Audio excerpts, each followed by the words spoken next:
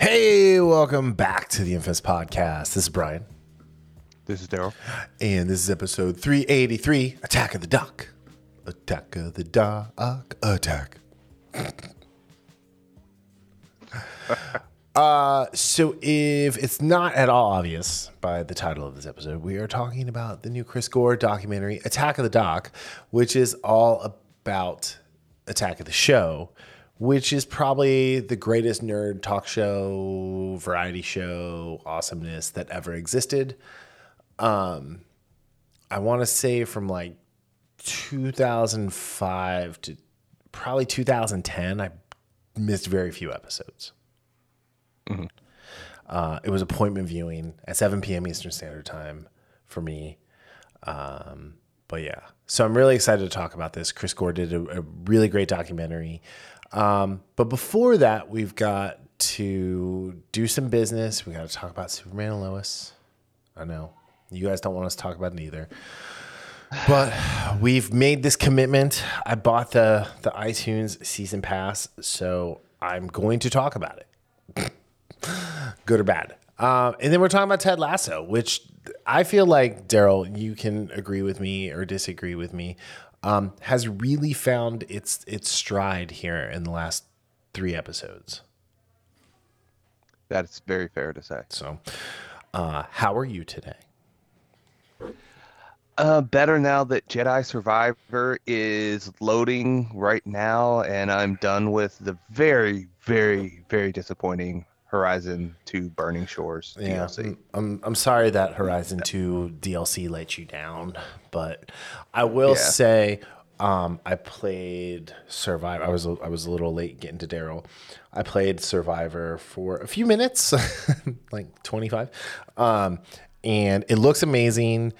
It's really cool. You have some actual Jedi skills this time around. At the beginning, you can wall run without like having to learn that, and so it's nice that they aren't starting you from like Padawan level, considering he's a Jedi.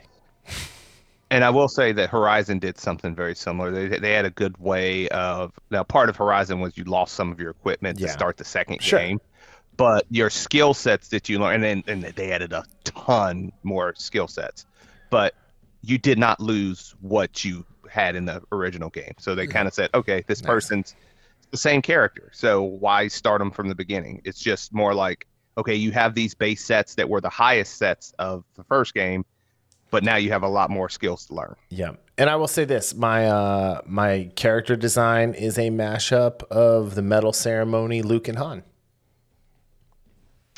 Really? Interesting. Yep. So I went ahead and immediately made that change. Like I was going through, I was like, oh, maybe I'll just do the whole monochrome, like navy blue, but it looked kind of Imperial. And then I was like, wait a second. So now I did the pre-order. You did the pre-order too, right? Yeah, I didn't get the deluxe though. Oh, okay. So I did the deluxe. So I have like all the stupid Obi-Wan skins too. So, but I won't use those. I will say early in the game, you get a Saw Gerrera name drop, which is great. Love that. But we'll have a more full review of that next week, I think is fair to say. Yeah, I should be able to see now that that's the only game I'll probably be playing. So I mean, I'll have a good enough time in it. I got the Crucio curse in Harry Potter. Dude, how fun is that? It is fun, but like I like the one that like is the slice, the airship slice. No, I'm just talking about just the visuals and how you and can the hear sound and the screams. Yeah, that's my thing. Yeah, that's what I love because it comes through the controller. Mm-hmm. Yes, that's really cool. I enjoy the screams. Now, did you do the curse on Sebastian, or did you have Sebastian do the curse on you? I had him do it on me. Yeah, me too. I was like, I don't know if I want to like do the curse on him because like I'm sure that there's going to be some sort of like, you did the curse on me. Yeah. So anyway, so video games are fun. I don't play them enough. Like, I mean, we've talked about this. Like, to call me a casual gamer would be a gross overstatement. Yeah. Even though I love them and I'm good at them. So Anyway, all right, let's get started. So hopping into the old Soups and Lolo universe. This was episode 6 of Sound Mind, directed by Diana Valentine, written by George Kitson. It's a month after the last episode. I have to say, this episode was all over the place. Yeah. At least Lana and Kyle's second daughter finally showed back up, so she wasn't human trafficked like I was thinking. So that's good. But I think she might be a little touched. Yeah, we discussed this in the other night. She could be retarded. I'm just I'm just saying, and I'm not saying to be mean or anything. And I don't know if it's maybe just because that girl who plays whatever her name is can't act. And, would it be the worst thing to have some character strife if they killed her off? Yeah. And again, my disappointment with this episode most of it wasn't due to her. I mean, she actually was in, granted, she wasn't the major aspect of it, but she was in one of my favorite scenes in the episode. Yeah. And we'll talk about that a little bit later. But I think this is what happens with poor acting. Mm-hmm. And I think it's more that she's just, and I know she's young, but I mean, I've seen young actors. I've seen old actors. Hey, Kirsten Dunst got nominated for an Oscar as a child. Yeah. Natalie Portman had the best role of her career as a child. Yeah. So being a bad child actor is not an excuse. Yeah. Well, no, what I'm saying is it's being a bad actor. Yes. That's the thing. Oh, sure. And again, just like we talk about wrestling and guys improving their mic skills, you can absolutely improve. Oh, yeah. But my point is, like, with acting like this, especially if you're germane to the story, if you're a side character or something, which she usually is, but in this, she was an important part of the story, it takes you out of what's going on. It reminds me of the Phantom Menace with poor, Jake Lloyd as, Anakin was just, well, Anakin and that Gungan beast just took me out of it too many times. And again, that's her issue. Her issues in this are the probably third tier as far as my issues with this episode. Right. To be honest. Yeah. So anyway, so she runs away at one point because nobody's paying attention to me, which is just bad parenting. Like, what is Lana doing? I'm really getting tired of Lana. Kyle going off on a hike with who, the Slump Buster. Kyle, like, real quick, just with Kyle, they you can't start dating your Slump Buster, dude. I was just about to say that. Yeah, that's a serious faux pas right there. So, but now they're out in the public. It's open. They're like, yes, I have taken a massive step down from Emmanuel Couturier, however you say her name,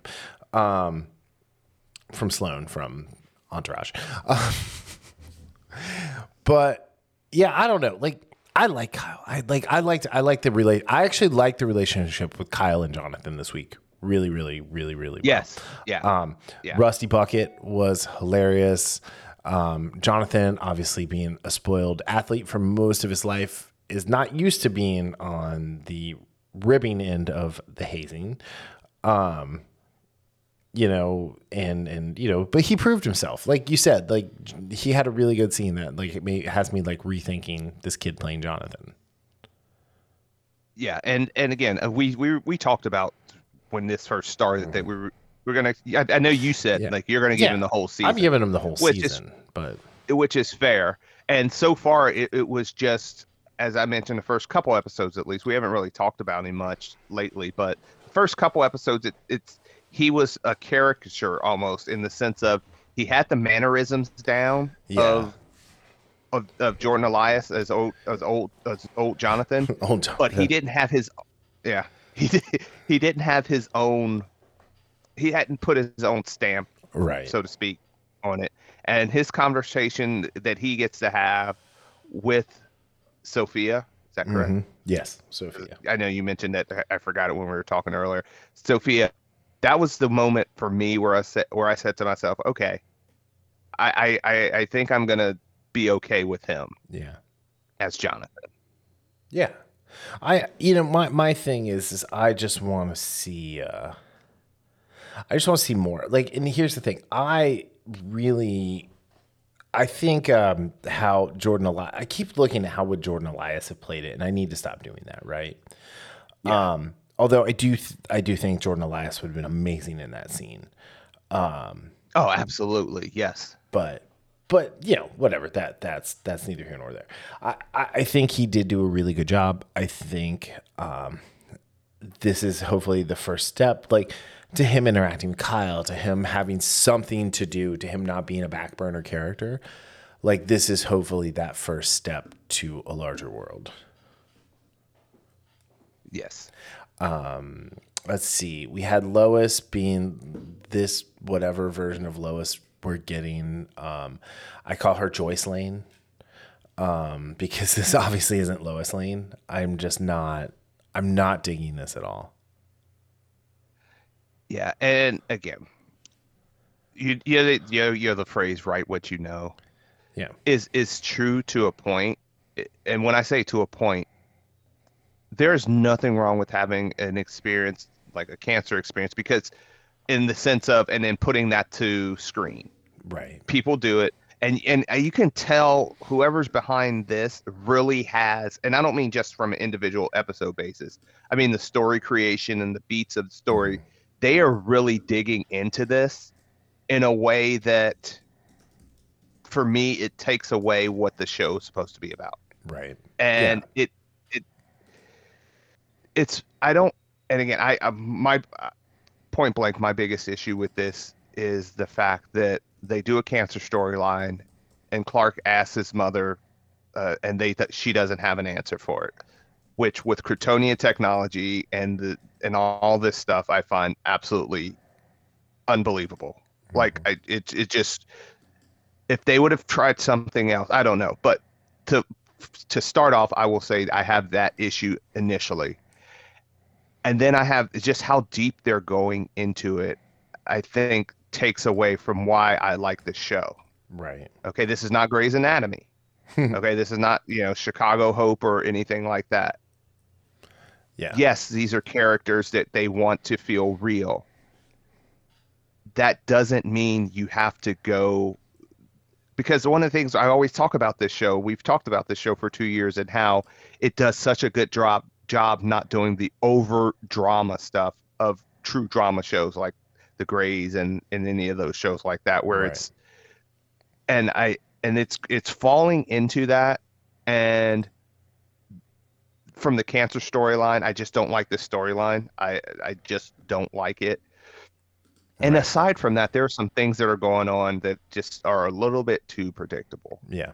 Yeah. And that predictable is not necessarily bad, but when you're used to a show using creative red herrings to get you looking one way and show you something else, and then it almost comes, they're almost like they're going from 3D to 2D.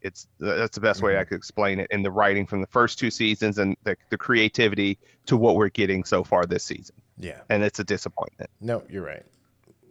100% correct. I think Superman is just an afterthought in this show.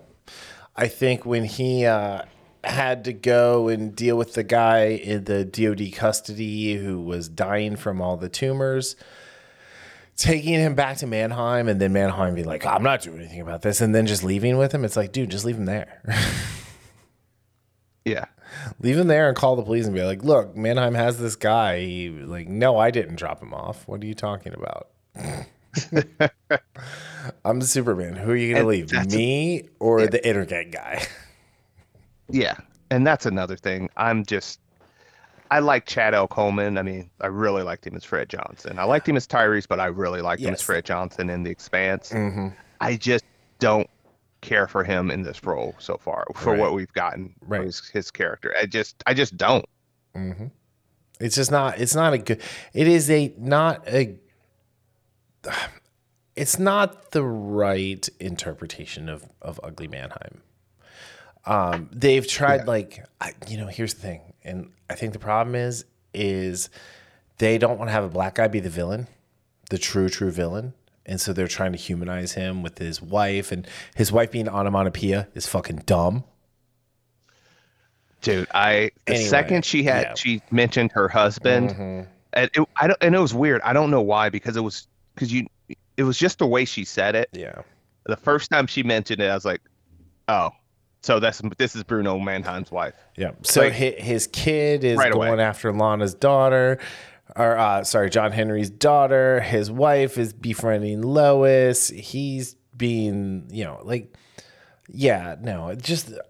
I can't wait for Michael Cudlitz to get here as Lex Luthor, and hopefully that'll change things. And I'm hoping the Mannheim thing is just the first half of the season. Because what I really, here's what I really want. I want Lex Luthor to get out of jail and to roll in and cure Lois's cancer. How awesome would that be as far as just a change of place? But like this show, evil, and he can hold it over Superman's head, like, you were Superman, but I saved your wife. Like that right there, is where it's at in storytelling on this with this version of Superman. So, and he could. And I was going to say he could be like, your kids might be mine too. Just saying. So this is the thing about that is, they have a lot of goodwill built up in this show over the 2 seasons with what I was just talking about. Yeah. Sleight of hand. And I've been disappointed in these first first half of this season. But like you said, this whole Lex Luthor coming out could absolutely cure everything. Right. That's been an ailment for me personally in this first half of season 3. Yeah. I guess Sarah and Jonathan are going to bone at some point. So that's fun. And then we did get to see Jordan's costume this time. Yes. And it is not quite what I expected, but I kind of dug it, even though it was dark. And I think I told you this, the scene where he was fighting the holographic Atomic Skull and Bizarro, I love the way he solved that fight. When he just made them take really each other out. That was really cool. But yeah, I don't know. Is there anything more you want to talk about this? No, not for this episode, but I was just looking because they didn't give a trailer for next week, although we did see it with the Lex Luthor thing. I just looked at the episode list. Mm-hmm. Episode 12 title for June 6th, Injustice. Ooh. So, and again, it's like all of these episodes before that, most of them don't have titles. Yeah. And then the last 2, Injustice, and then the finale is What Kills You Only Makes You Stronger. Interesting. Because the next episode is called Forever and Always. So obviously, Mannheim's wife is going to die, right? And then the episode 8 is Guess Who's Coming to Dinner, which is May 9th, which is Lex obviously showing up on the Kent farm. So, all right. So out of 5, at least the boys had a better story this week's. What do you give this one? I give it a 2.39. It's just, it's 2.39 out of 5. You kind of cut off there for a second. I didn't think you hear me. I heard you. But we heard you, Daryl, loud and clear. There's just not a lot in this episode that I liked really, other than Jonathan. I'm tired of Superman people getting the drop on Supes and him fighting from behind all the time. Yeah. It's just so. I just I don't know. The only thing I will say, he's distracted a little bit, right? But still. Yeah. But they're overselling that aspect of it. You know what I mean? You can do that in a here and there, do that for him, but Yeah. It's like you are really hammering it home if that's the reason he's always fighting for behind now. Yep. And this was the lowest rated episode of the season, by the way, so far at just 610,000 people watching. Like we're getting close to like Supergirl, Batwoman, Legends. Yeah, we are here. All right, so I gave it a 2.41. So I love how you've adopted this like non-traditional number thing with me. Yeah. It's so much fun. Not bad. It's so much fun. Anyway, all right, let's move on to something that we both thoroughly enjoyed. Well, I'm assuming you thoroughly enjoyed it because it was awesome. Ted Lasso, season 3, episode 7, The Strings That Bind Us. Oh my God. Directed once again by Matt Lipsey, written by Phoebe Walsh. Ted, Beard, and Roy begin to introduce total football to the team with a series of training exercises that encourage them to be versatile by swapping players' positions during practice and to be aware of each other's positions on the pitch by connecting them with ropes tied to their Johnsons. Besides the rope tied to their cocks, my favorite part was when Danny and what's his name? The captain. Isaac, thank you. Switched spots, and Danny goes, "Come on, bro." Dude, that was hilarious. And Isaac goes, "Football is life." and they're like, awesome. You guys don't have to imitate the accents, and they're like, "Aw." And you said because you saw this first. Yeah. You said that what Roy did was more diabolical than the rope thing. Break in at 4 a.m. Yeah. And I was, and then halfway, and he did something early on. I was like, is this what he's talking about? And then once I saw the string, I was like, oh my, this is absolutely diabolical. Well, because the idea was to tie it to their pinky fingers. And Roy had other ideas. It wasn't just the seeing his face. Yeah, just the joy, the unfettered joy, malevolent joy of the discomfort and pain his players were going through. Yeah, and the disappointment when Jamie had the accident and he's like, oh, it's okay, it's still there. Yeah, and then Roy just turns around like, yeah, Spock. Yeah, but especially when he thought Jamie lost it, right? Yeah. Anyway, yeah, that was everything about Richmond and Ted and Beard was really good this episode. The Keeley Jack stuff I think is coming to a head with the love bombing and stuff like that. So hopefully we're close to the end of that that whole thing. And I think the gameplay this week was really good, and having Jamie come in at halftime and you know, step up as the leader, and be like, you guys have to go through me, not to me. And it was such a great like look at maturation. Thank you. Words are hard. How dare you? The maturation. I haven't heard that in a while. That was so loud. Hold on. How dare you? There we go. That's better. But no, seeing him grow like that is so much fun to watch. And then watching him set, was it Danny up or whoever for the goal was awesome. Yeah. I just, and every time he does something else, or you get another layer to Jamie, I always say, I say out loud, I was like, I just love his character arc. Absolutely love where he came from in season 1 to where he is now. And like you said, stepping up, being a leader when the team needs it most. And, you know, you lost Zava, you lost this like just generational talent and just all this other stuff going on. And you finally have your best player. Yeah. Yeah. And again, we watch sports. We know there are times where guys, the first 3 or 4 years, you can see the talent, but you're just not seeing the consistency or the execution that you need. And then sometimes it's a change of scenery or something else, but you'll see the light go off and you're like, this is what we knew this player could do. And that's where I think we see with Jamie, because the talent's always been there, but it's not just the individual talent. It's the talent to show your talent, but also work synergistically with the team. And that's what we saw at that end of that game when I love that scene though, how smooth that was of executing total football. Yeah. It was really, really, really good. Now for the not so great part, it was the Sam stuff this week. I love Sam Obisanya. I love the stuff with his dad. I'm really happy his dad escaped the vault in Karth and was able to see his boy. But the chef in his restaurant caused no, and she caused all of this for Sam by,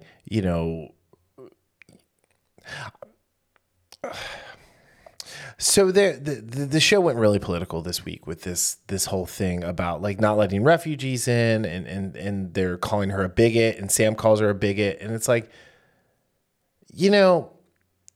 it's real fun when these people who are there on in different countries, I'm not even black people or anything like that, or refugees. I'm saying that people who are there in other countries on a work visa because they play a game, right?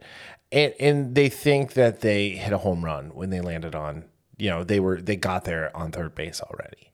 They don't have to. That's the Harbaughwism. They don't have, right? They don't have to.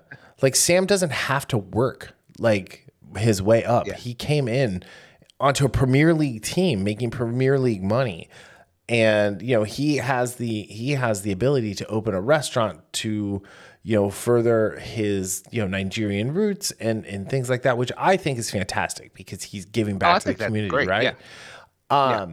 And hey, what kind of dumb motherfucker doesn't have security, or at the very least an alarm system in goddamn London, one of the most dangerous cities on the planet? Come on, dude. So anyway, I hated the shut up and dribble thing. You can tell Americans write this show.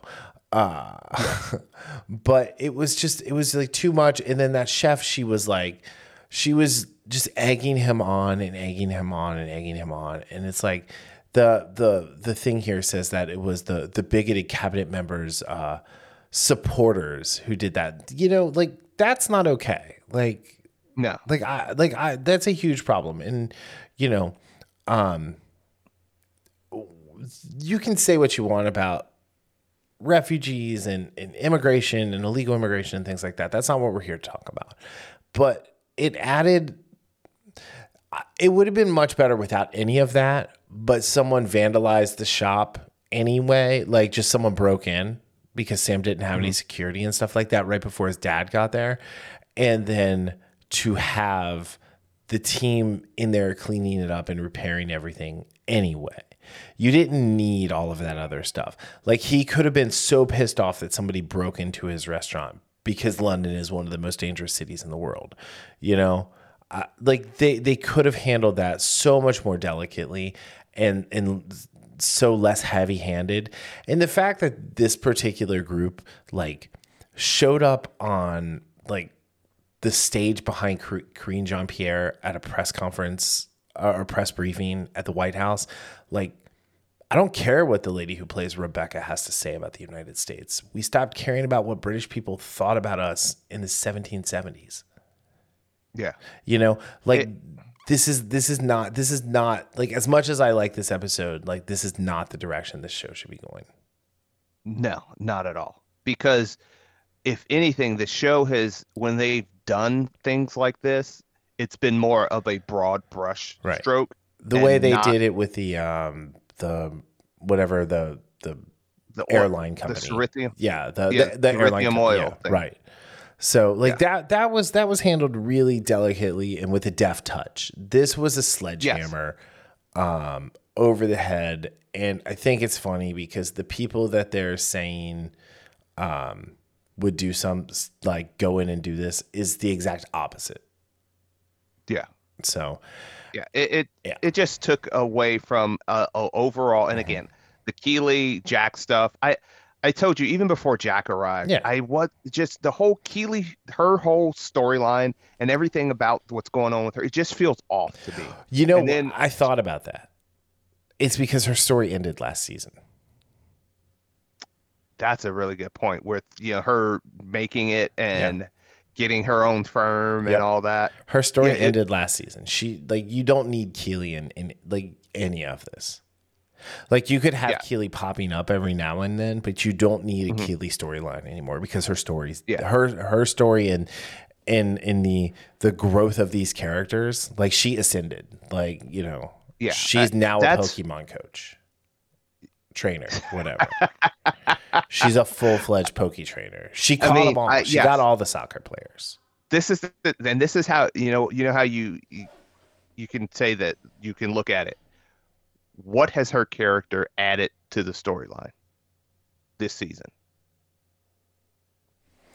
Nothing. Yes. And that I didn't think about it, but that is absolutely right. Her storyline was completed at the end of season 2. Yep.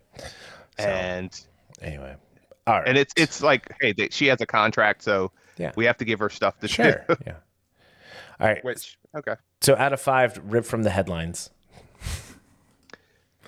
I love that. And that is not tongue in cheek or in jest. That is very much, with the ire it's meant to have. Anyway, out of 5. Yes. 3.87. I really like most of the show. Just the whole Keeley Jack thing, and then the heavy-handedness of the Sam really brought it down. Really, when I say really brought it down, it's still a really good episode. But those are 2-part aspects of the episode that they would have trimmed that fat. It would have been a lot better for me. I went 4-1-1.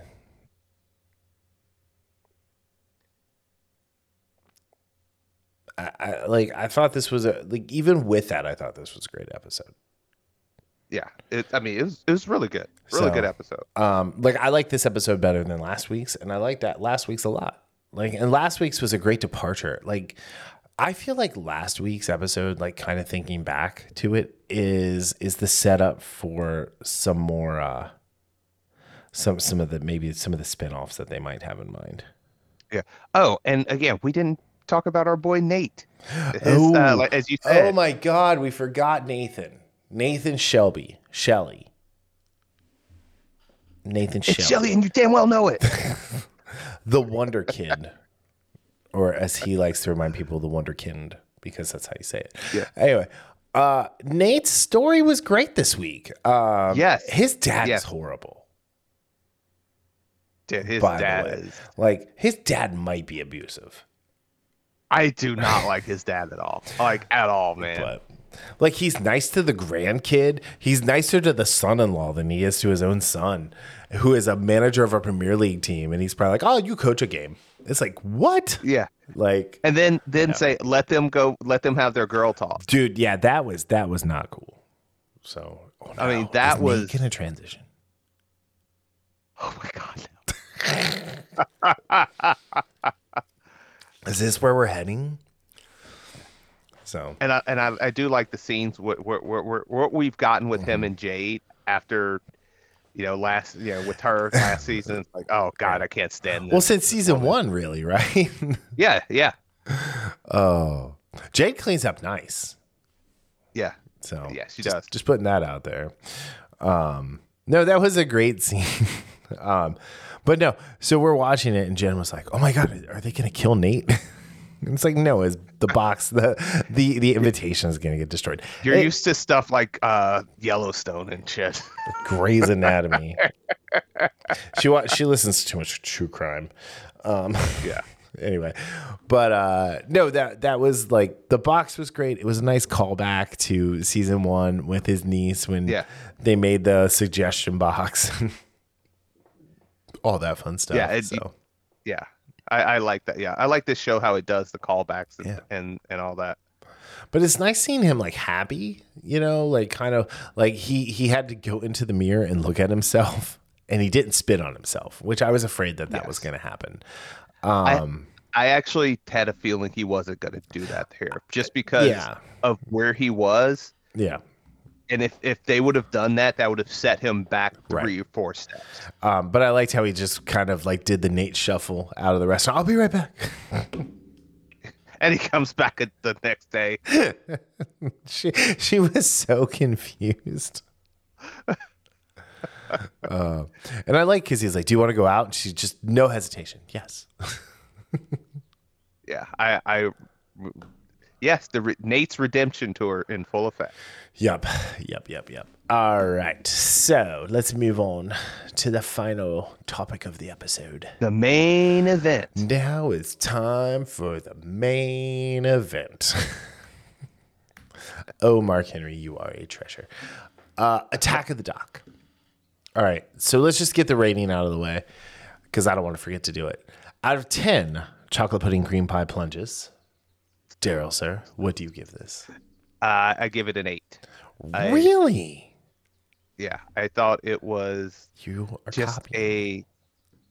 I actually had 8 already written down. I was facilitating between like 7.91 and 8, and I was like, you know what? I'm going for the full number, the whole number. Well, because you gave it an 8, I gave it an 8.03 now. I adjusted my number up because I have to like it more than you.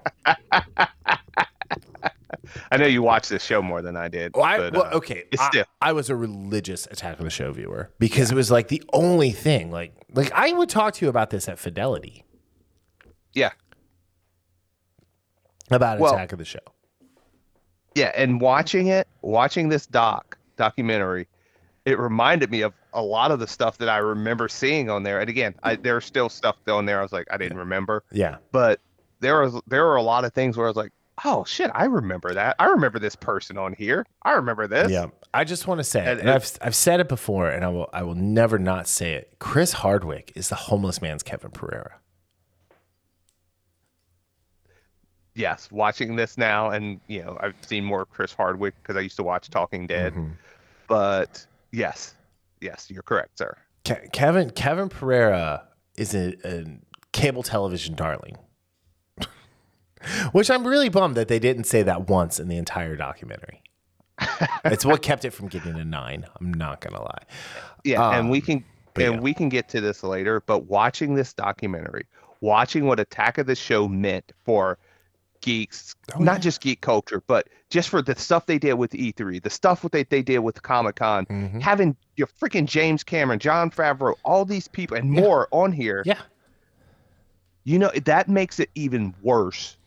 What happened with Frost and all that, and Sessler, the reboot, like a year and a half so ago. Adam Sessler is mentally ill. There's no doubt about it. There's like, he's mentally ill. Hopefully his family is checking in on him, and even the ones who he's like threatened to kill because they're Republicans. But like Adam Sessler was not the reason to watch X-Play. It was Morgan Webb. And it wasn't just because Morgan Webb was beautiful. It's because Morgan Webb was a goddamn great gamer. And she understood how to sell that. Adam Sessler was just some basement dweller dude who latched on. Yeah, like even watching the highlights and some of the clips of him and that, he always looked like he was uncomfortable and just... He's an actor. He was a tourist. There we go. He was a tourist like in the community. But like, I'm so happy like Brendan and Sarah were in there. I'll never forget like when they left the show because they were getting married and they wanted to start their life together, and that was awesome. I thought like I kind of wish they would have covered the when they did the tryouts with the where you could vote for who you wanted to go, and you got like, because that's how we found out about, and that's how we met Anthony Carboni, right? Is he was one of those guys who tried out to be Kevin's co-host, and then they found Olivia. It's I don't know. I felt like they kind of jumped a couple steps at one point just to get to Olivia, but thinking back, like that was the screensavers pre-Olivia, for the most part. It got the Attack of the Show moniker first, but it was still very much the screensavers. And Kevin Rose had that amazing bit Home Road, which is an old thing you would have to do on your computer back in the day, where he would like hide on things and jump down or attack people with a keyboard and just yell Home Road. I think I did it to you once at Fidelity, actually. I don't remember that. I don't know. Maybe I've definitely done that to people before. I don't know if I did it to you or not, but yeah, it was 2005 to 2013 was a great run for this show. Yeah, and again, it was, yes, the internet was around, but there wasn't, and YouTube was around like in part of that time. Mm-hmm. But like, as they said, when they were wrapping things up, this gave birth as far as like, not just a confidence, but almost like a kind of a generic blueprint of, you want to do your own content about games, about mm-hmm. geek stuff, you can do it. There is an audience for that. This was legit independent media. Yes. And yes. And to your point, they were so good at what they did that James Cameron repeatedly came on the show and had his own bit hitting a mannequin with a folding chair. Yeah. Like, I mean, that's all fine and good. The way they covered Iron Man is what got them the big stage for Iron Man 2 just the big stage at Comic-Con, where Jon Favreau came and introduced Iron Man 2 on Attack of the Show the week before Comic-Con, and then was on the stage at Comic-Con. The chemistry between Olivia and Kevin was amazing. She gets a bad rap. I love Olivia Munn. I thought she was great as Psylocke in Apocalypse. She was one of the few good things about it. I love her as Sloane Sabbath in Newsroom. She is definitely one of my favorite characters on that show. Especially when she has the episode where like her boyfriend puts naked pictures of her on the line, or her ex-boyfriend puts naked pictures, and just the way she like finally like gets mad and reacts because of Dawn, who's my other favorite character. It's just so much goodness came out of this. I mean, this gave us Sarah Jean Underwood, like as a mainstream person. Allison Hayslip, who has done a bunch of stuff since then. Yeah. Oh, by the way, seeing that version of Chris Gore with his little, like, whatever that beard was he had, his soul patch. Oh my god! I like when he answered when Zach Selwyn answered, or he goes, "Your hair hasn't changed." Yeah, your hair hasn't changed one bit. Yeah, like, I mean, you had Allison Brie on there. I mean, that was when her and what is his name? Danny Pudi. Yeah, from Community. They were the biggest champion of Community of any show that ever existed. I mean, just they had everyone from Community on, every single person, I think, except for maybe even Chevy. I don't remember, but yeah. Yeah, it was just watching that, and like I said, there's a lot of stuff out there that I saw that I didn't remember, but then other stuff, it was just like, wow. And just thinking back to that time period, that was the other thing of what was going on with gaming and things like that, and just how important. And it wasn't just what they covered, it was just such one of those shows that when you talk about having fun and also giving information and stuff, it was one of those where it was just so much fun. You didn't know what you were going to get right. From a show-to-show basis, but you knew you were going to be entertained, and you knew they were, and especially as like you said, like as they got just when they did that Comic-Con thing, and I love when Chris Gore was like, I can't do the DVD Tuesday because I got to get to the Comic-Con. The guy was like, oh, what's Comic-Con? It's like, a stand-up comedy. Is it a stand-up comedy thing? Yeah. Oh man, and it also reminds you of how much fun like the early to mid 2000s were, when you didn't have all this woke cancel culture. Yeah. You can't say this, you can't say that. Yep. Because they actually have a there's a part of towards the end where they talk about that. It's like, yeah, we couldn't do this stuff now. No, absolutely not. Like the fat suit, they were talking about the fat suit gag. Yeah. And yeah, they were just, I mean, this was like Gonzo journalism. This was, you know, this is everything that we're missing.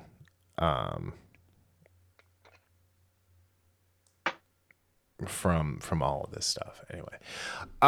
Yeah. Okay. So make sure you watch till the end. There's a great last episode of DV Doomsday ever.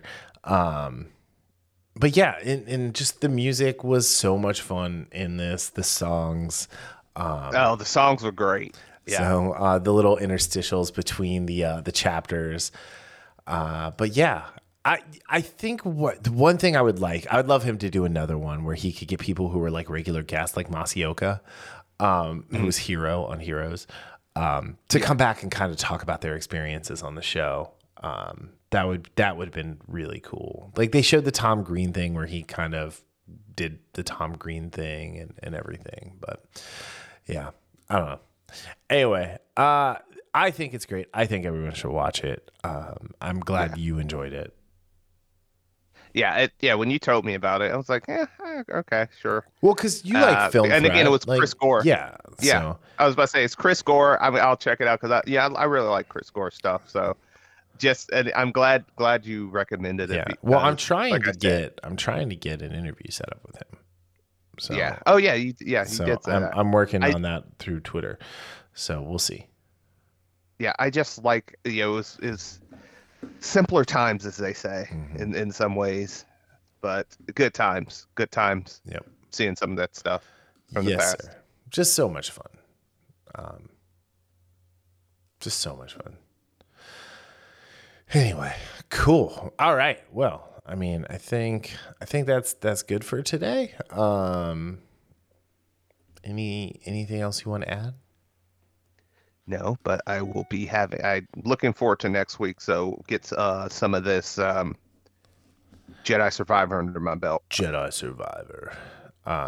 Yeah. And, Ted Lasso and Superman and whatever. Superman and Phyllis. I am going to check out the that Citadel show that with came on Amazon. With what's her name from Chopped and the Young Wolf. Yes. So anyway, on that note, is there anything else you want to add? Nope. Have a great weekend, everybody. Awesome. Talk to y'all later. Bye.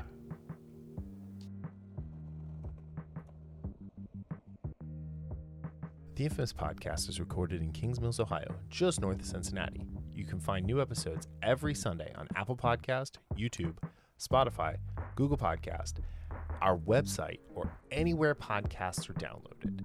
This show is hosted by Daryl Jasper and me, Brian Tudor. To find more information about the show, visit us at infamouspodcast.com and follow us on Facebook and Instagram at Infamous Podcast to keep up with the show. We also have a Patreon page, patreon.com/infamouspodcast. We have some great rewards for our patrons and are looking for help to grow the show to bring you more of the content you want to hear. Music for this podcast is provided by Michael Henry from meetmichaelhenry.com. So, whenever you're listening to us, have a great day, night, evening, weekend, whenever it is, and we'll see you next time. Thanks for listening.